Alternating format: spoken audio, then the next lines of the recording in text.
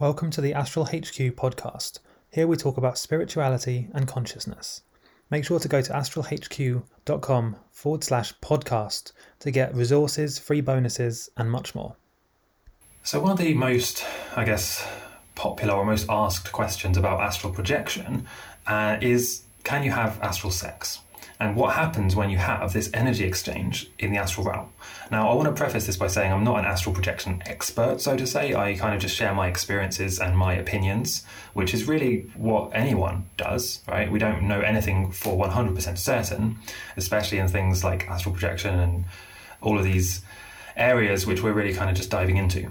So with that being said, there are, from what I've researched and learned and seen, there are many dangers with having astral projection sex, because what you're doing is, the way I understand it, is you have these different layers of reality, right? These different kind of platforms or layers of the hologram.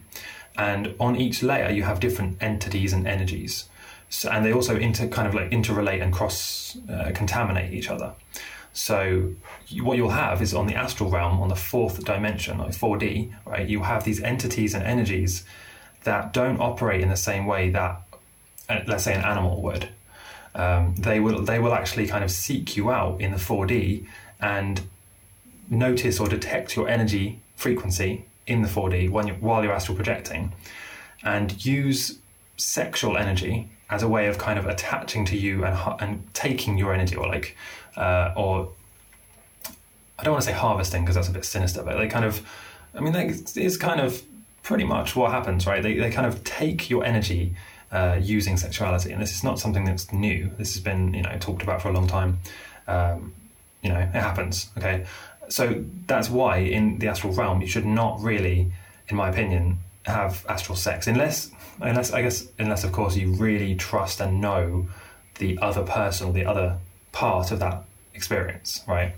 Let's say if you experiment with it with your partner or something, or with a long-term, something like that. But 9 times out of 10, avoid it. Don't do it, because it's very bad. Lucid dreaming is different, right? In lucid dreaming, you can, and you can use it for various different healings and energy exchanges and transmutations and this kind of thing. But with astral projection, it's very risky. I would avoid that entirely if I were you. By the way, I just want to quickly tell you about my new mastermind that I've launched called the Awakening Alliance Mastermind. And basically what this will teach you how to do is to turn your passion or your purpose into a passive income business machine. So you'll basically be able to copy my systems and do what you love and get paid a passive income for doing that. It will essentially save you years of trial and error and basically allow you to just plug into my system, share what you love and what you know with the world, your passion or your purpose, and receive passive income for doing that. So basically, if you're interested in that, you can actually book a free call with me or one of my team where we can talk about that and how we can implement that in your life to generate you passive income for doing what you love doing. So to go and check that out, go to astralhq.com/mastermind. The link should also be in the description, but in case you're going to type it out, it's astralhq.com/mastermind. And again, this is something that's, mainly aimed at beginners, because what will happen is, if you're a complete beginner to astral projection or any of this stuff, right, lucid dreaming, frequency, any of these kind of concepts, if you're completely new to them, you don't fully understand what they actually mean. And so you could kind of jump into the deep end and do something that could be quite risky. Essentially, this is not like playtime. This is not just like do anything you want kind of world in the astral realm. This is very real stuff that can actually affect you with lasting consequences. So you don't want to just be messing around with this stuff. If you want to just mess around with stuff, lucid dream, right? That's your playground. That's where you just experiment, experience different things. There's not really any consequences, 9 times out of 10. That's where you can experiment and play around. In the astral realm, it's very different. And I guess in a way, nature and the universe has kind of protected it a little bit by making it so difficult. Because a lucid dream is something that most people have by accident in their lifetime, probably even several times, with a little bit of effort. Especially if you follow any of the things that that I teach, for one, but also that other people teach. It's pretty likely that you're going to have lucid dreams. Astral projection, however, you could try for years. You could try for your whole lifetime and have maybe one experience. And even that will be very limited. It's almost like there's this kind of protective barrier, this firewall that stops most people from being able to fully explore the astral realm. And I think there's a reason for that. I think, I'm not saying that there should be a barrier and that we shouldn't be able to go into the astral realm, because I think maybe naturally we should be able to. Maybe we did in the past. I think there's a lot of argument for that, actually, that we used to be much more in connection and in contact with these different realms and dimensions, and we would kind of like travel to and from them.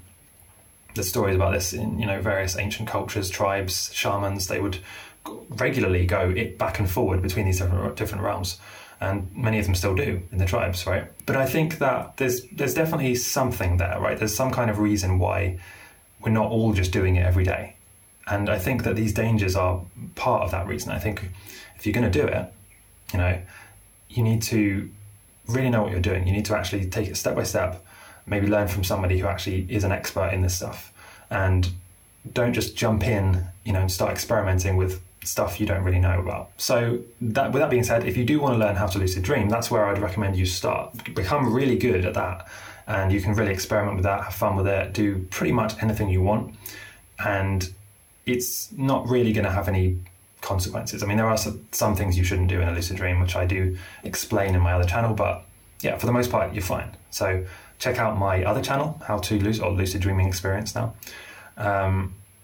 And check my links in the description. There's some interesting things there if you do want to dive more into this stuff. But that's my, warning for today.